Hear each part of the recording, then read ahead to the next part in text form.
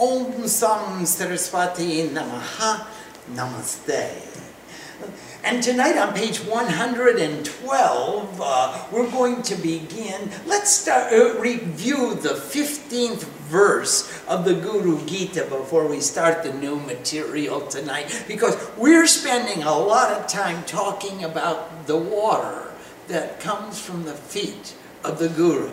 And it's just traditional that we demonstrate the sense of privilege of having the Guru enter into our perimeter, enter into our paradigm, enter into our lives, enter into our homes, enter into our temples. That the first thing we want to do is wash our feet.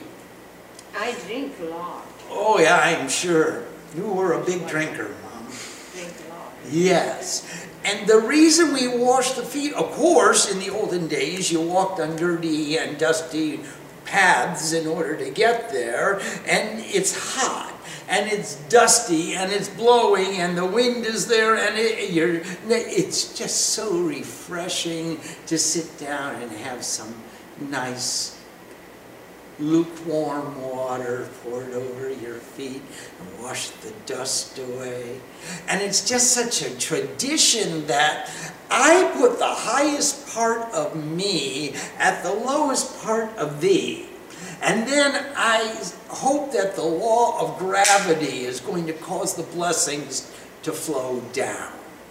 So I want to bow down to the feet, I want to wash the feet, I want to give as much honor to the feet as I can, because the feet are symbolic. If I have a place at her feet, then it is a symbol of my surrender and my humility and my desire to learn, and the greatness of you and the smallness of me. And I do want to make myself as small as possible, because that's the only attitude with which I can learn.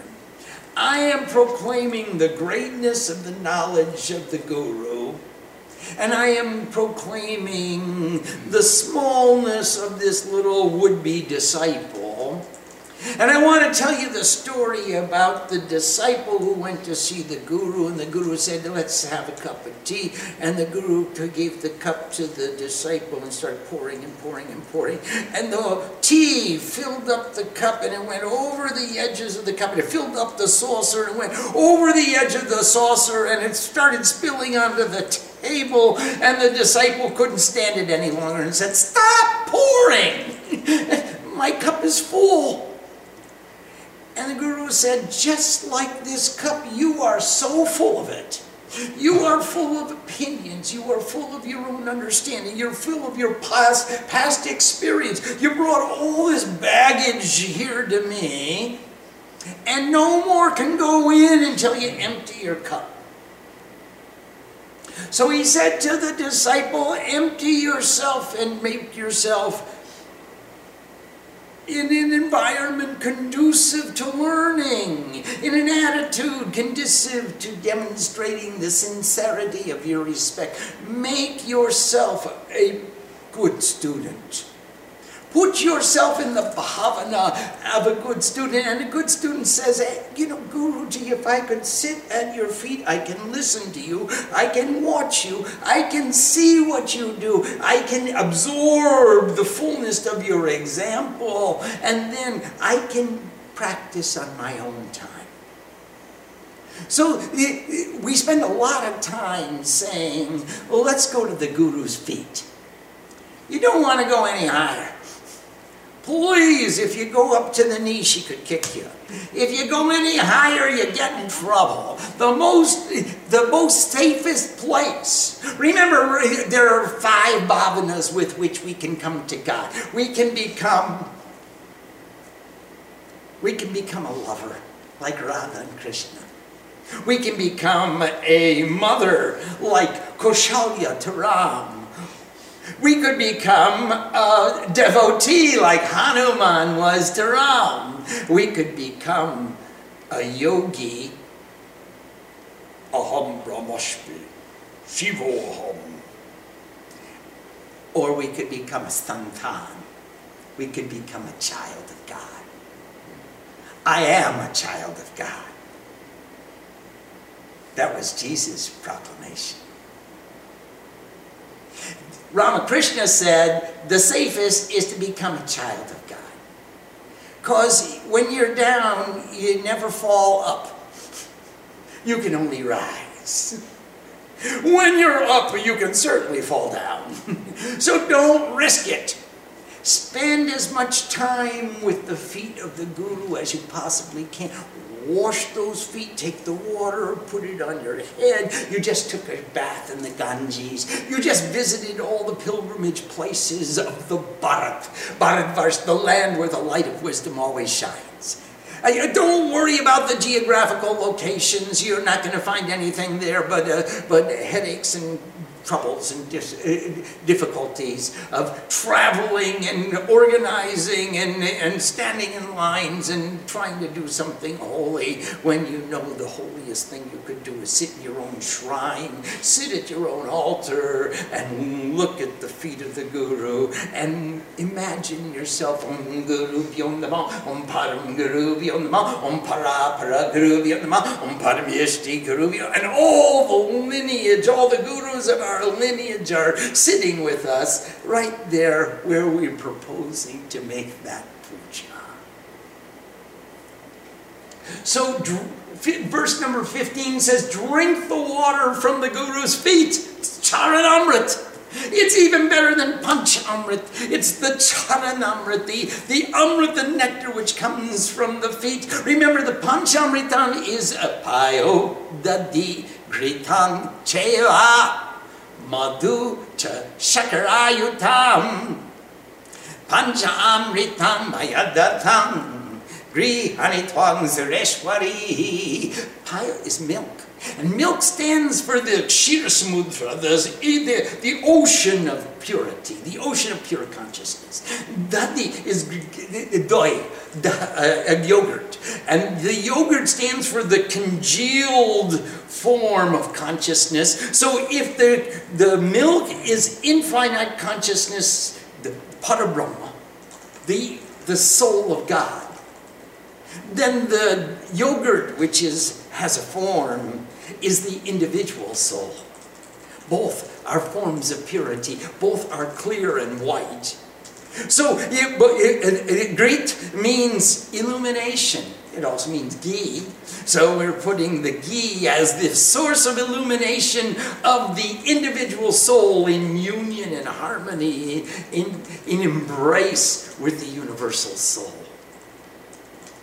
Madhu is the nourishment, and shakar, that's the honey, and shakar, the sugar is the sweet, and now the sweetness and nourishment of the illumination of the universal soul by the individual soul is the Panch Amrita Snanam.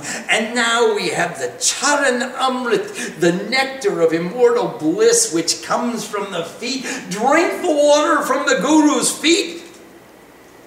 Drink the water from the Guru's feet without hesitation. It's the greatest nourishment that you could possibly receive.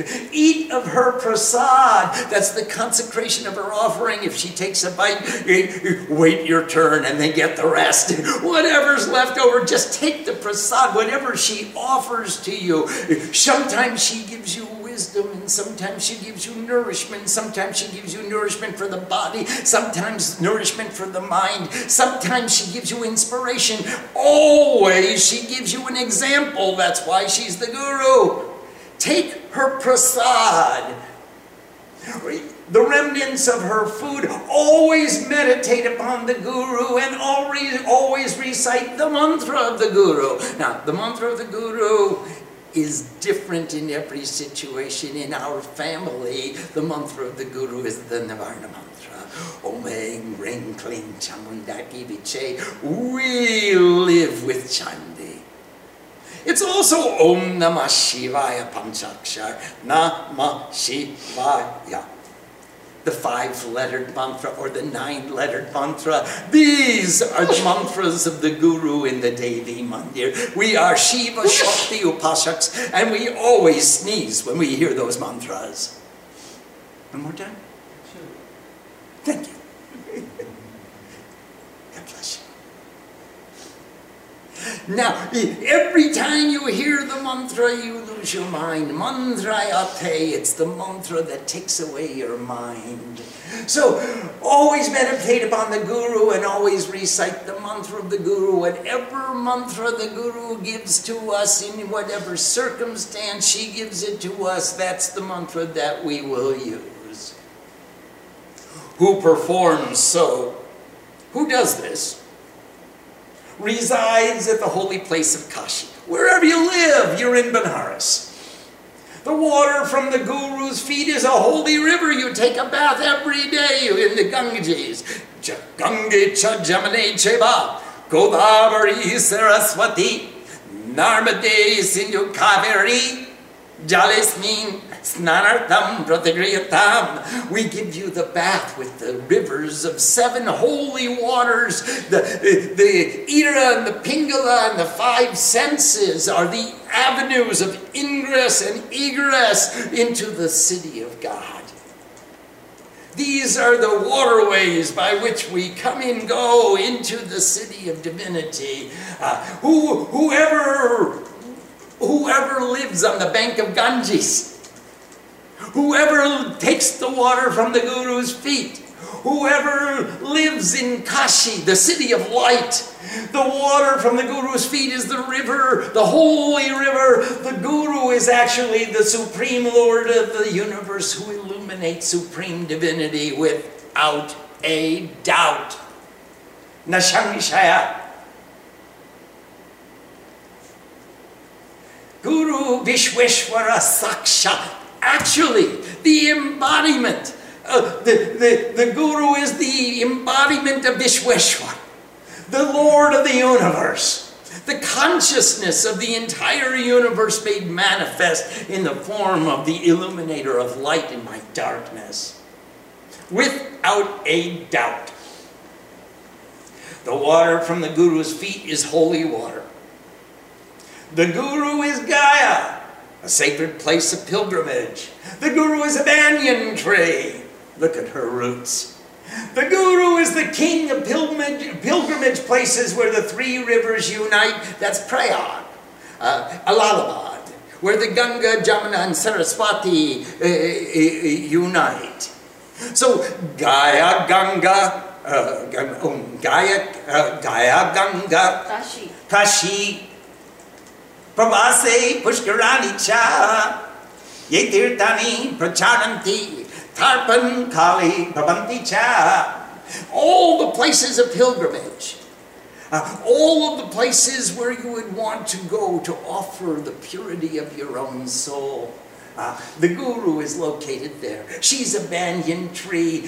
She is the king of pilgrimage places. To that divine image known as Guru, I bow, Namo Namaha.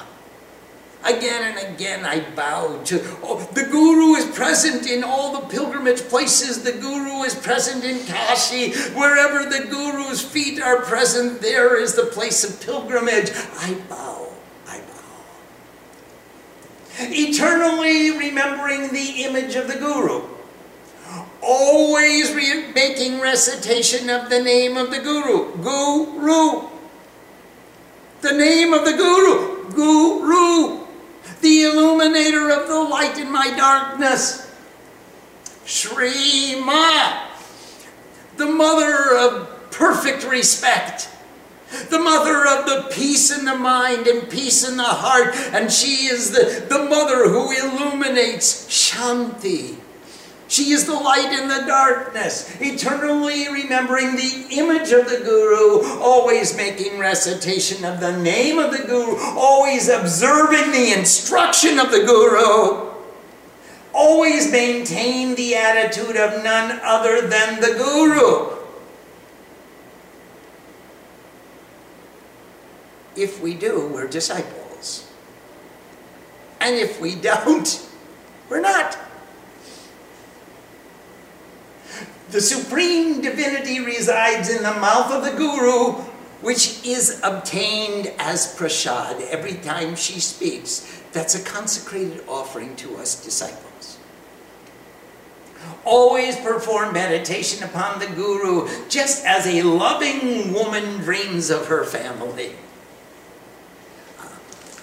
You know, most loving women, when they become in a family way, they just start thinking, how can I nourish my family? What will my family eat? What will my family, how can I care for my family in such a way? We have a proverb in Bengali, when the baby cries, father's reading the newspaper, but mother will drop everything to pay attention to the child who needs a care. Always perform meditation upon the Guru, just as a loving woman dreams of her family. With that kind of nishtha, with that kind of loyalty, with that sense of duty, of obligation, of bound, I'm privileged to feel this binding attachment to my family. I gave birth to them, I nourished them, my duty, my goal, my privilege, my life is wrapped around my family. Abandon or renounce all thoughts of your status in life, the nobility of your birth, your own fame and increase in this world. If you think you're a somebody, you're not a disciple.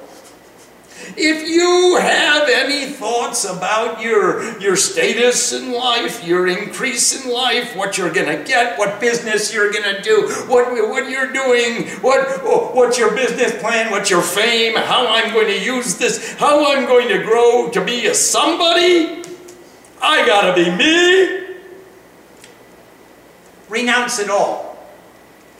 Deeply intuit the attitude of the Guru and no other. You will get more than you bargained for. So long as you think, oh, guy, I was born in a very good family with lots of wealth. I don't even have to look at my accounts. The accountant does that. I don't have to look at my status and fame. It's increasing broadly. I have this status in life. And so long as we are separate and we're thinking about us and ours and me and mine, it's impossible to surrender to the Guru. Surrender to the Guru means samya avastha, in the attitude, in the avastha, in the circumstance of equilibrium and peace. And so long as I am thinking about me and mine, I am not surrendered in the attitude or the circumstance of peace. Deeply intuit, bhavayit, the intensity of reality would be deeply intuited to be in the presence of the Guru, the illuminator of light, which makes all of these other things very insignificant. Remember the very rich man's son who went to see Jesus, and he said, Master, how will I be made perfect? How can I become one with you? And Jesus said, go sell everything you have, give it to the poor, and come along with me. And the guy said, oh, I'm the son of a very rich man. I can't do that. Okay, go ahead and live your life. Deeply intuit the attitude of the Guru and no other. Not contemplating anything other than me makes the attainment of the highest status easy. You're thinking any other thought, it's not easy. Oh, it's tough. This is a hard job. Not contemplating anything other than me, it's easy. Therefore, all effort should be made to please the Guru. With your body, with your mind, with your soul, you want to put yourself in a position where you add value to the life of the Guru. Gods and others in the three worlds, Asuras and celestial beings, unanimously proclaim that the knowledge which resides in the Guru's mouth is obtained through devotion to the Guru. If you don't have devotion, she can open up her mouth and we'll miss it. It'll all go beyond us. It'll all sound like a lot of words and a lot of noise, and here's that old Swami pontificating on top of a mountaintop in front of a half a dozen people. What difference does that make in my life? If you have devotion, one word from the Guru, and it opens up our whole lives. It just changes everything. We have a new inspiration and a new energy, and we become empowered to focus our attention and to create new priorities for ourselves and new objectives and new paths by which to obtain those objectives. By paying attention with devotion. And you cannot pay attention if you don't have devotion. And if you don't have devotion, you will not pay attention. You'll close your eyes and try to tune it out.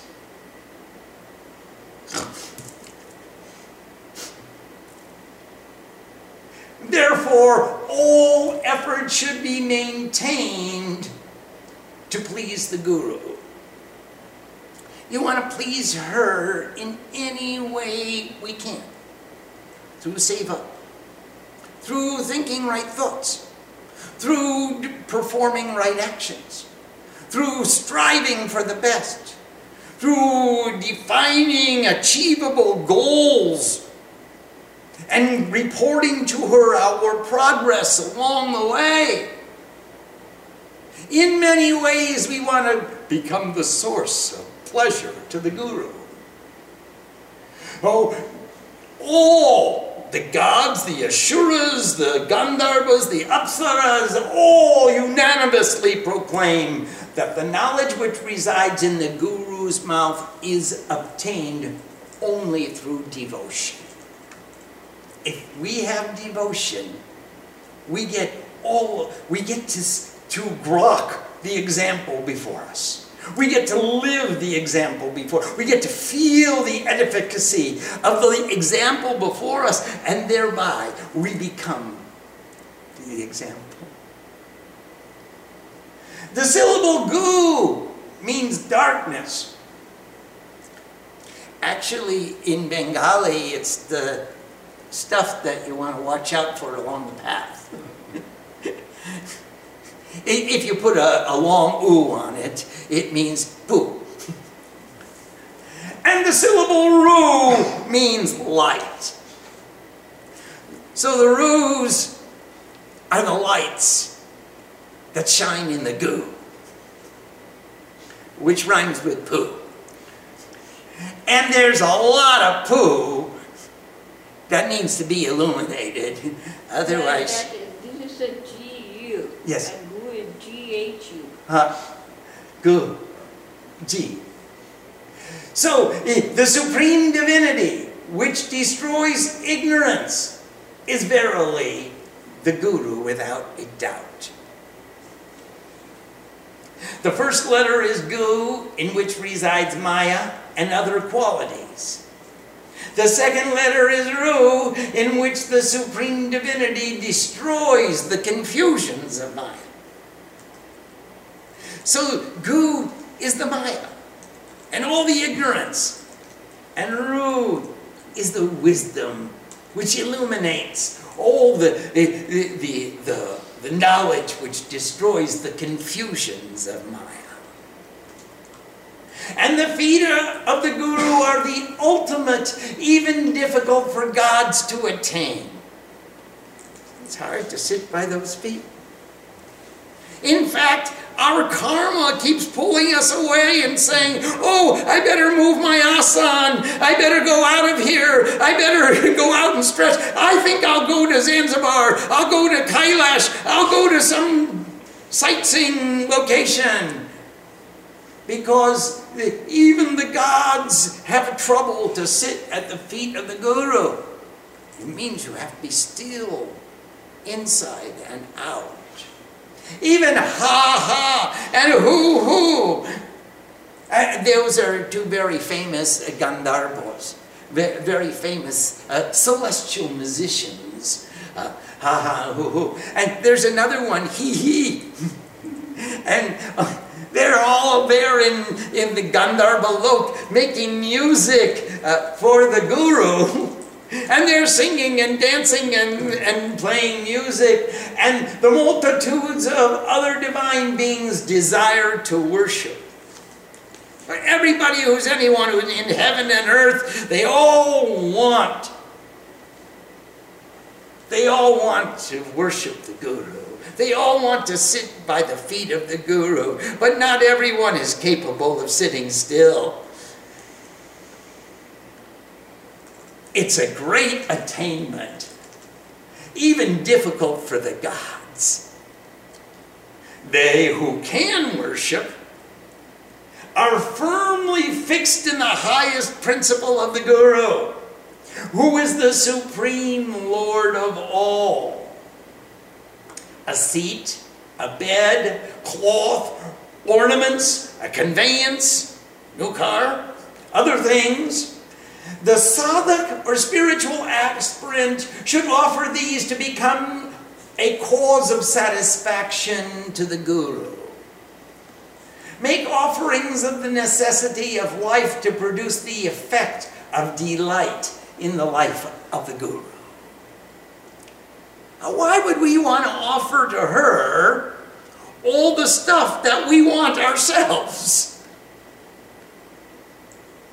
Well, the first thing is, it demonstrates to all of us, including ourselves, our sense, our intensity of renunciation. The reality is, when we get all those things that we want, a seat, a new asan, a bed, a roof under which to put the bed, new cloth, new ornaments, a new car, and all the other things, when we give them up to the Guru, we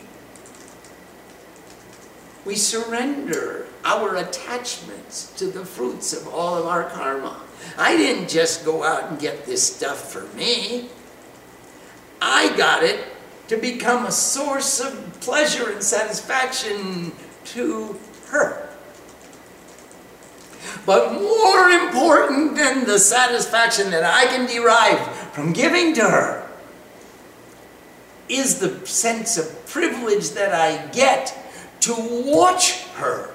What happens? What does she do when she has all the stuff of life that I want, that I think I need? What does she do with it? What does she do when she doesn't have to provide for all the stuff of this physical existence? Well, I'll tell you what I saw.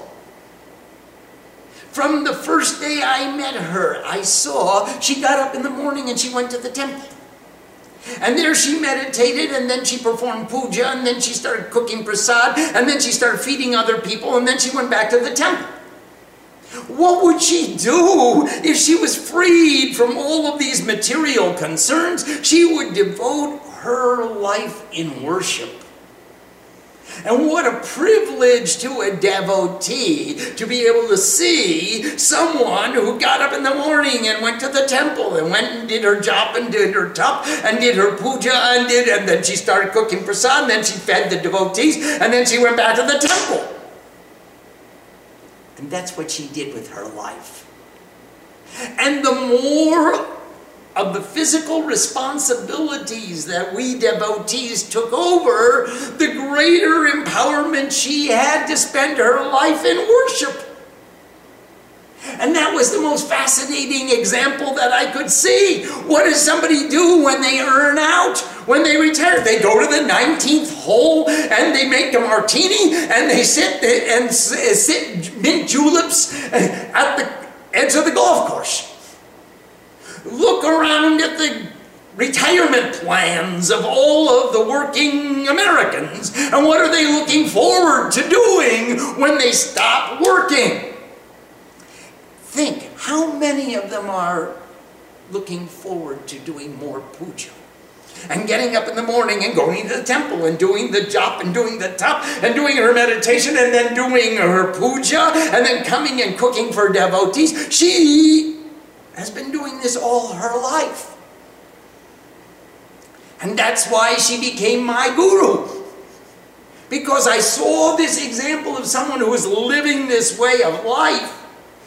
From the day I saw her 40 years later, I'm watching her do the same thing. And that's how she became an example to me.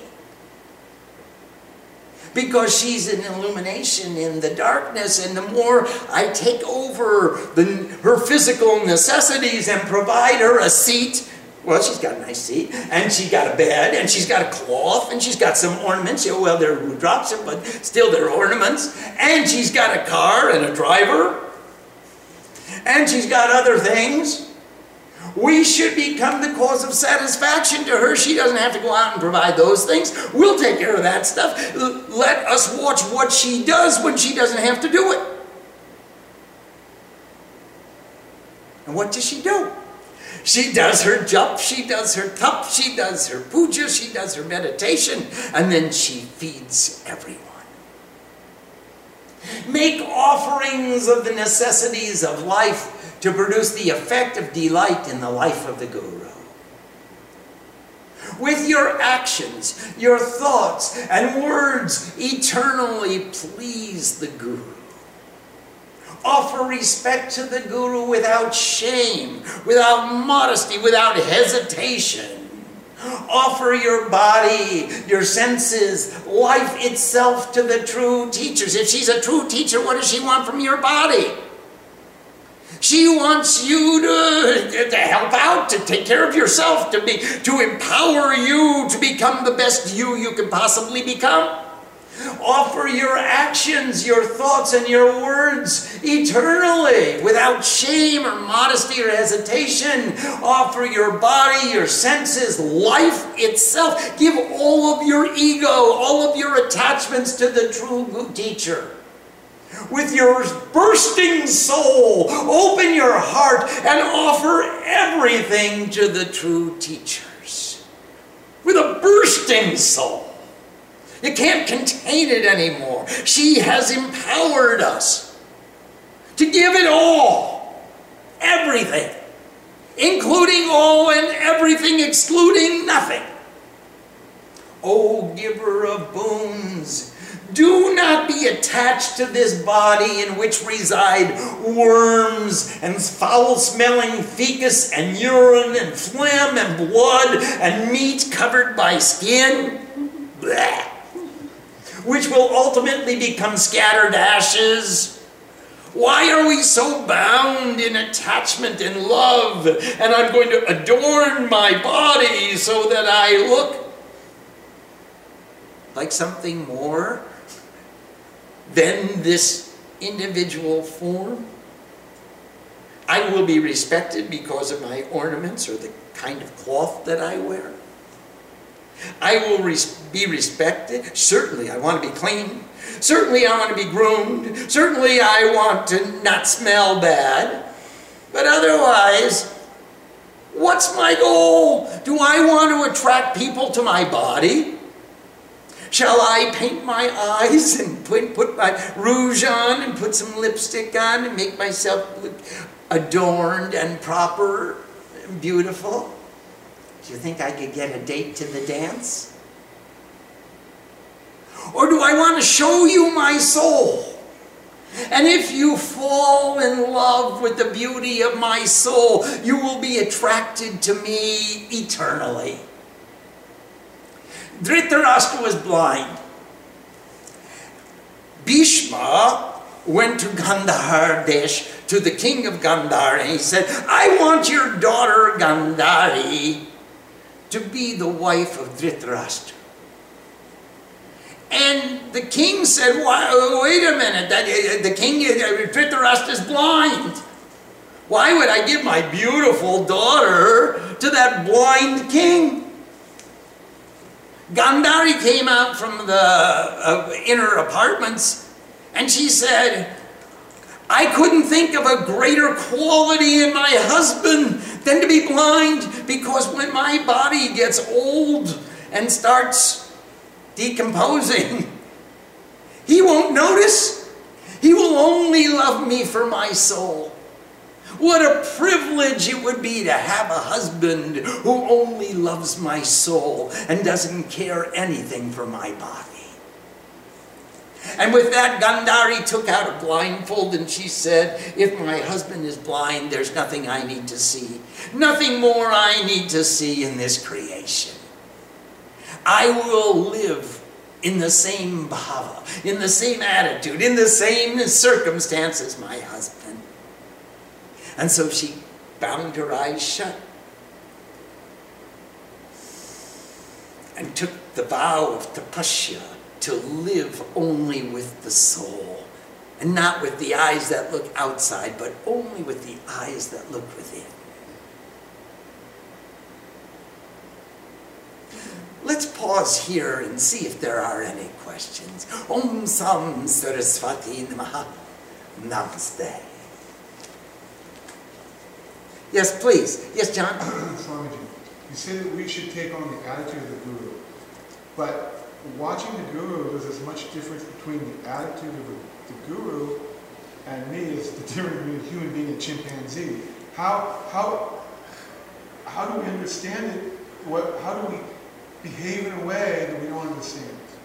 I mean, there's a difference in consciousness level. Yes, there is a great difference in consciousness. Now, the first thing that we want to do is make a plan.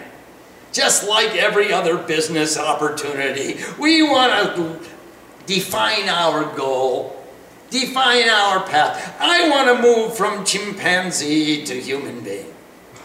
Now, I have a goal. Let me think of the path. What can I do in order to perform or to move along that path? Well, the first thing I can do is stand up straight. Because chimpanzees have a tendency, they're real swingers. So I'm going to walk erect. I become a Homo erectus. Then, after I become straight, I want to start imitating the best qualities of a human being. If I'm a chimpanzee, I want to take the best qualities of a human being and employ them, inculcate them into my life, into my thought process, into my being. As a devotee, I want to look at the attitude of the Guru. What is she doing? What is she telling me? What is her instruction? What is her example? She tells me that cleanliness and organization is next to godliness. You won't get anything as long as you're a slob. You won't get anything done as long as you're not organized, as long as things are here and there and helter-skelter. You will want to organize your life and your home and your office and your work in such a way that you can find everything from one asan, just like you do your puja. So let's go home and clean up the house, Mr. Chimpanzee. And Miss Chimpanzee. And then, now once I get organized and I get ordered and everything is clean and in organization, what more can I do that she does? Well, she eats a very sattvic diet.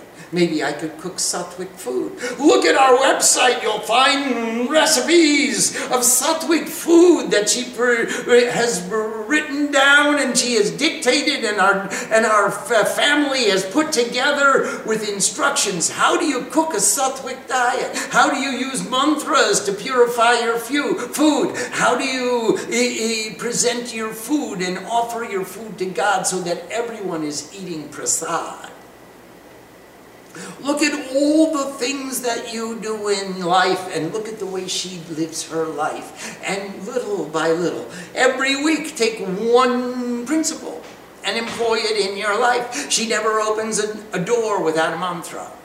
She never passes through, turns a key without a mantra. She never lights the fire in her stove without a mantra. She never puts a staff without mantra. She never puts a step without a mantra. Take one thing each week. In 1 week, you'll have 52 things that you can do to come closer to reflecting the attitude of the Guru. See where you can add value to her life, that is much value as you add to her life, so much closer you become to her. In fact, one day she'll even rely upon you. She'll even depend upon you. She'll even presume that you'll be there to do exactly as you say you will do. You come closer. And that's how you will begin to inculcate the bhavana, the attitude of the Guru, just like a chimpanzee will inculcate the attitude of a human being. In the same way, we chimps will try to become closer and closer to the Guru. Take it one step at a time. You will be successful. Eva Master. Yes, please. Question from Sadhana Shakti in Seattle. Namaste Sadhana, Namaste Vivek. Pranam Mahan Swami. How does one empty their cup if it is already full? Is it by watching you and Ma doing what you do? That's one part.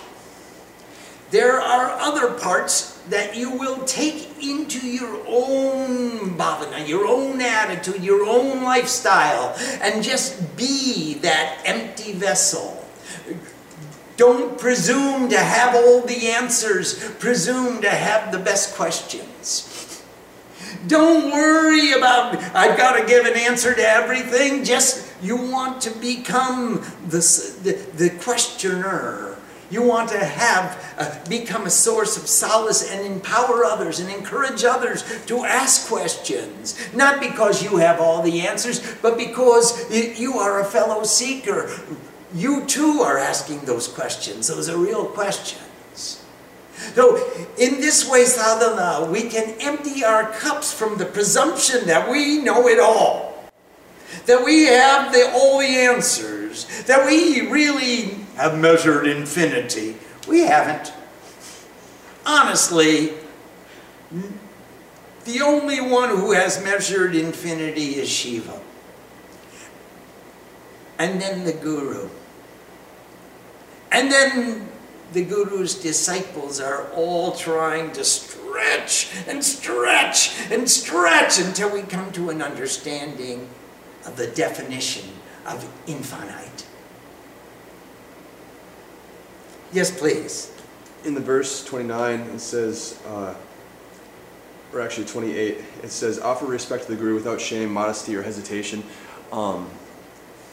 Oftentimes when we make our offerings, we want to make sure that we don't become a burden upon anybody else. We don't want to give too much. Is that some sort of discrimination that we have to take in terms of, because we don't want to give everything to you, because then we become beholden to the circumstances around us. No? No. No. If your Guru is a true Guru and you give everything, you will get beyond measure. You won't become depleted. You will become empowered. If you give everything, doesn't mean that you're going to write me a blank check on your bank account. That's not giving everything. That's giving your entire responsibility to me. It's saying, I want to be free and you be bound. But if you give everything, then you become empowered. You give up all your attachment. You give all your love. You make yourself into an empty vessel. You make yourself into a pure lover. And that's what it means to give everything without shame, modesty, or hesitation. With everything. I'm giving you my total efficiency. I'm giving you my total attention. I'm listening to what you have to say. I'm following your instruction. I love you. And I demonstrate that love by the generosity of my heart. The generosity of my soul can't be held within. I have to become empowered in order to give everything. Otherwise, I give at the office, here's a little something. That's not it. We don't want a little something. A guru wants everything without shame, modesty, or hesitation. Not just a little bit. Here's 1/10 of the proceeds. How many people come to the temple and say, if I win the lottery, I'll give 10% to the temple? What do I want with your 10%? You give me 90% and take 10% for yourself. Then we'll talk about it. If you give your all, you will get it all.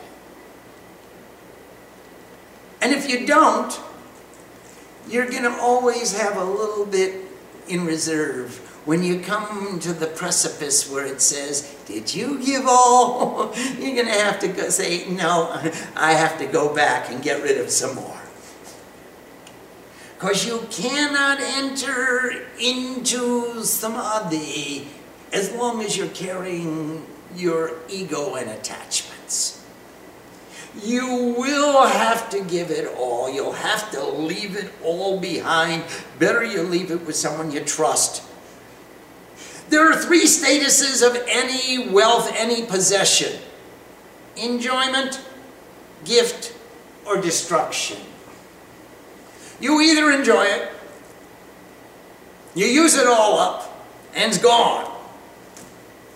Or you give it away and say, here guys, take it. You enjoy it. Or it will be destroyed, someone else will take it, the tax man will come, somebody's going to come, the thief will come, somebody's going to come and say, oh, all this unattended wealth, I'm taking it for myself. And then they have the 3 dispositions of wealth: enjoyment, gift, or destruction. You either enjoy it. Here we have this great big chocolate cake. I'm either going to eat it all myself. Can't, I'm on a diet. So then I have to give it away. Or it's just going to spoil and I'm going to end up throwing it out. Enjoyment, gift, or destruction are the 3 statuses of any wealth. Once we understand that, we can give all to the Guru because she's pure, she's true, she's real. She's not going to take your stuff away from you. She's going to empower you by taking the ego and attachment away from you. She doesn't just want your stuff, although some lesser beings might. We have to use our discrimination. In what capacity, in what context, in what way will we give it all to the true Guru? But a true Guru doesn't want your stuff. She's got enough of her own. She wants to empower us in order to move beyond egotism and attachment. And that's what it means. Offer respect, or give everything, with your bursting soul, open your heart. My soul doth magnify the Lord. With your bursting soul, open your heart, offer everything to the true teachers. Yes, please. The bursting soul, what Sanskrit is that? Atma Aradhikam. Aradhikam. Your Atma is Aradhana. Your soul is bursting with celebration and with the pleasure, the Aradhana. It's just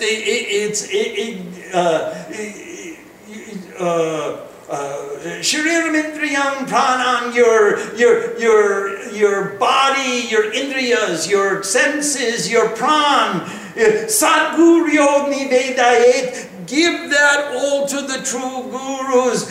Atma Aradhitakam Sarvam, with the fullness, the sarva, all the aradhana, the pleasure, the joy, the celebration, the offering of your soul. Sadguru Vyo Nivedayet. You make nivedyan, make offering to the true teacher, the true illumination in your darkness. Your bursting soul, Atma Aradhikam. Yes, please. Why is the truth sometimes hard to see, and what can we do to try and make ourselves as open as possible to receiving the illumination? First step is make a plan. Why am I here? What do I want from this situation? What's my goal? What's my laksh? What's my path? What's my objective? How do I define my objective? And now, can I listen to every word which is being spoken in the filter of my goal? In the purview of my objective, with the definition of my goal, can I see the highest in everything that's being given to me? Can I look for the best? I don't want to be as skeptical as I possibly can and say, oh guy, how can I doubt that? There must be some subterfuge there. I'm sure he's pulling my leg. He must be hiding something under his seat. Look at, he's got that paper there. He must have an ulterior motive. That's why he's telling me, give everything. There's got to be some subterfuge there. Put all of those thoughts aside, not contemplating anything other than me. The Guru, not thinking any other thought than me, the Guru. Then you look for the illumination in your darkness and define every term and interpret every action in the highest light where you can get the greatest benefit. Now that one principle will change your experience of what it means to be in the presence of the Guru. If I think, gosh, I am here with the Guru, and she's the illuminator of light in my darkness, and she gives me wisdom, she empowers me, and she is here to empower me, then I want to think everything she does is right. How can I use that knowledge in my own life? How can I apply that knowledge to my circumstances? How can I understand that Baba lets me try? What is she trying to tell me? Give everything to me. With your soul bursting, open your heart. What is she trying to say to me? Is she saying, write me a check for the balance of account? It's not all material. She's saying you cannot go into samadhi and so long as you have attachments to this physical world. As long as you're counting, remember the story of the guy who wanted to be rescued from the flood, and he had all these cabbages and he couldn't leave the cabbages behind, so he was carrying the cabbages even as the waters of the flood engulfed his entire village. He didn't want to leave his cabbage until he sank, holding on to the cabbage. The other day there was an airliner that crashed in San Francisco on the runway, and they opened up the slides for the emergency exits, and everybody grabbed the duty-free liquor that was in the racks of the airline, and they all slid down the slide holding the duty-free liquor that they had purchased in China and in Seoul before they exited the plane. And the stewardess would say, leave all your personal belongings behind and quickly exit. And everybody ran to the lockers above, and they started getting down their duty-free bags and their carry-on luggage, and they slid down the slides with all this baggage, most of it nonsense that they could replace in a minute, and no one wanted to be caught leaving the liquor behind. They saved $5 because they didn't pay the tax. And here they are, running from a burning plane, escaping for their lives. No, she's saying, leave all your attachments behind. Leave all of your ego behind. You will not enter into samadhi so long as you maintain the attitude of ego and possession. She's not saying, write me a check, give me your house, give me your car. She says, hey, leave your ego behind and become a servant of God. Follow my example. Get up in the morning and sing the praise of God. Get up in the morning and meditate. Get up in the morning and do your japa and tap, and then do your puja, and then you can cook for devotees and cook for other people.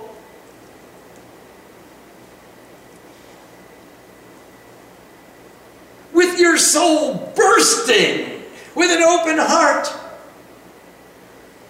offer everything to the true Guru. Yes, please. Question from Chandana in Portland. Namaste, Chandana. How does one recognize whether their cup is full or empty? Thank you. Chandana, if you are listening to what is being said instead of thinking about what you're going to say next, then you know that your cup is empty. But if you're hearing all the sounds coming through the speakers of your computer and you're thinking, well, what should I ask next? I'll get in the queue and I'll write down the next question, then you're not hearing what is being said. You're thinking about what you're going to say in reply. And this is true in every relationship that we have. If we're listening, then there's an immediate effect. If it's true, there's going to be a change in my behavior. If it's not true, thank you very much for this information. It doesn't apply to our circumstances. There's a moment of discrimination that I notice that it's going to be an immediate effect upon our relationship, upon my behavior. My relationship, my behavior will not be the same because of the knowledge which you have communicated to me, if it's true. And how many times you enter into a conversation where someone is speaking and you're thinking about what you're going to say in reply. How are you going to refute that answer? What is your rebuttal to be? You're not thinking about what's being said. You're not really listening or grokking the import of the message. All of us are trained. I want to be right. I want to win the debate. I want to win the argument. Me. So the way we empty the cup is to say, thee. I want so much as I can. I recognize the greatness of the Guru and the influence of the Guru in my life, and I know that there are so many other influences out there. I want to gravitate as close as I can to the most pure influence because she only wants to empower me. She is saying, with your soul bursting, open your heart. Go the distance. She's not saying, all right, I want a little bit, give me a check, give it the office. She's saying, with your soul bursting, open your heart. With your bursting soul, open your heart. She says, I don't want a little bit, I want it all. Now, when someone is so true, they are a pure illumination in the darkness. They are Guru. They are Sat guru because they are illuminating the truth, the reality of our circumstances, and we come closer and closer and closer. We make our plan on how to design a lifetime focused on that goal, on that example, on inculcating that example, on becoming that bhavana, on feeling the reality and becoming empowered by that energy so that that becomes the true expression of our nature. Om Sam Saraswati Namaha. Namaste.